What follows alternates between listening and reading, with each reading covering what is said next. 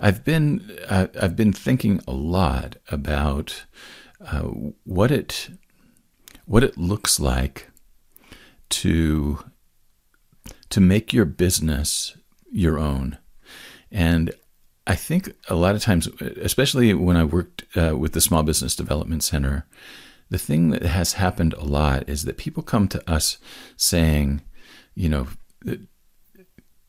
it's like they have a car and I'm a mechanic, and it's like they need to know how to fix the carburetor. Well, sometimes it's not the carburetor that's the problem, it's the driver that's the problem, and they're pushing on the gas and the brake at the same time, and the car doesn't know what to do.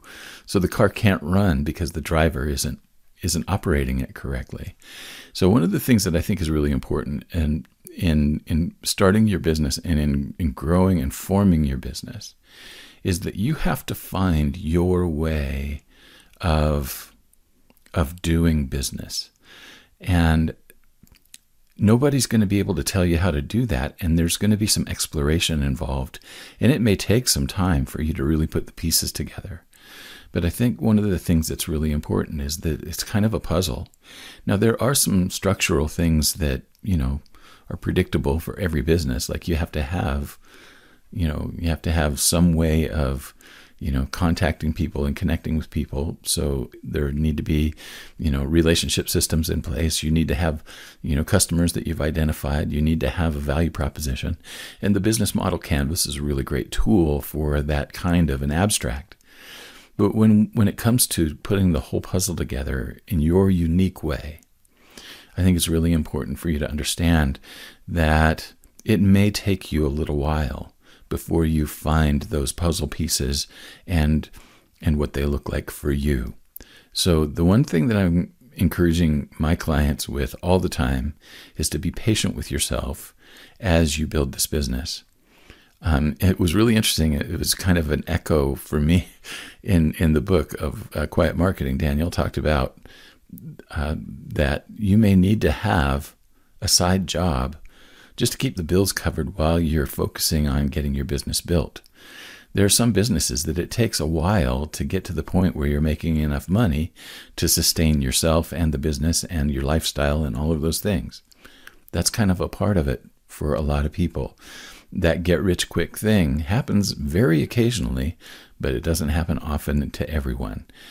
For most people who build a business, it's going to take a matter of sometimes, a few years before you start to see the kinds of return that you want. So patience is really something that you need to take into consideration. And you also need to honor the uniqueness of the business that you are building and how it needs to show up so that you can actually manage it. That's one of the things that I had to learn the hard way. I tried to build my business on everybody else's blueprint, and it just has not worked. It didn't work for me. And what I ended up having to do was having to say, okay, I need these things to happen. How do I normally make those things happen in other parts of my life? Like, how do I keep contact with people in other parts of my life? Well, what I found was that it wasn't usually like I wasn't doing a lot of emailing. If you look at my email, it's 99% marketing, and then the rest of it is like one-liner things where I'm actually setting appointments so that we can talk to each other. So the place that I actually make contact with people is in conversations. And the email exchanges, I don't have the patience for, and I don't have the bandwidth for. So the first thing that I'm looking for is, how can I move from email over into a Zoom call or into a phone call or into a face-to-face meeting? So that's something to consider. It's like, how do you maintain those things? How do your sales show up? For a lot of people, the sales thing shows up just in a traditional sales kind of a conversation. For me, it doesn't. For me, it shows up as I'm kind of in a counseling role and in a helping role. And sometimes I slide over into teaching if that's necessary, but it's all in the guise of helping people. The selling that I do is based on direct help. And when I go into helping people, very often the conversation then turns toward, How do we continue working together?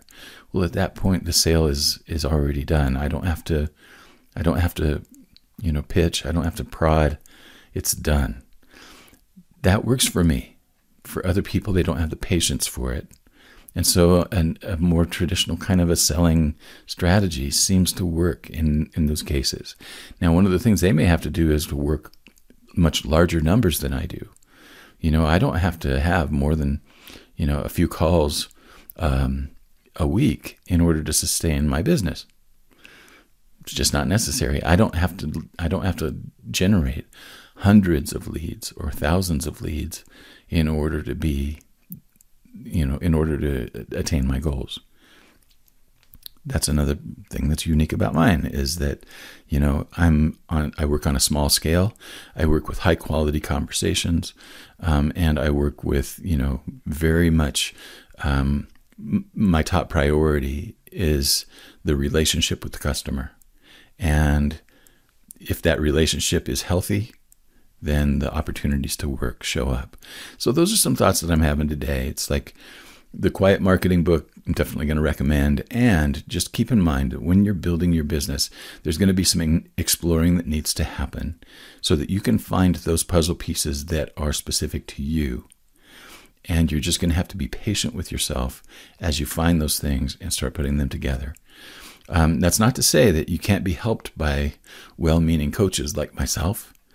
We have tools that can help you really along the way. Like I was saying, the business model canvas is one that I use almost every day with clients, helping them to say, okay, we can look at your whole business on one page. Let's take a look here and see what are the places that are healthy, what are the places that need a little bit of help. Those kinds of tools are great, and coaches can help you with those. But no blueprint is going to be exactly the right fit for you. Last things last today. Sign up for my workshop. Discover your unique marketing modality. It's a two-day workshop, actually 2 hours twice. This is so weird. One Friday it's 2 hours, and the following Friday it's 2 hours. Let me get literal with you.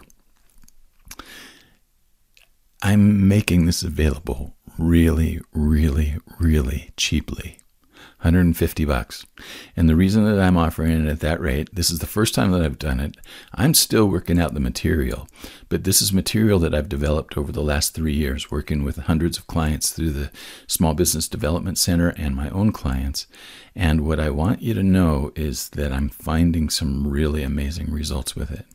People are starting to come back to me and saying, I wish I would have found you like 2 or 3 years ago when I was first starting out, because this has made all of the difference in my marketing and selling. So the Discover Your Marketing Modality is just a way for you to really pull together your greatest strengths, your preferences for the arena that you like to work in, the influence style that you have, the communities that you're a part of. And one last thing that I'm really working on right now is how does it fit with the media skills that you have. So all of those things are going to be put together in one pile, and you're going to be able to come out of it on the other end, understanding what your unique marketing modality is. And then the second session, we're going to build a strategy based on your specific modality. It's going to be a great workshop. Sign up for it. It's on my website, franklintaggart.com. Right at the very top of the page, there's a banner. Click on the banner and it'll take you to the enrollment. Thanks so much for joining me for the coffee break, and have a lovely, lovely, whatever kind of time of day it is for you, day, evening, afternoon, whatever. I'll see you tomorrow. Have a great one, and thanks for hanging out with me.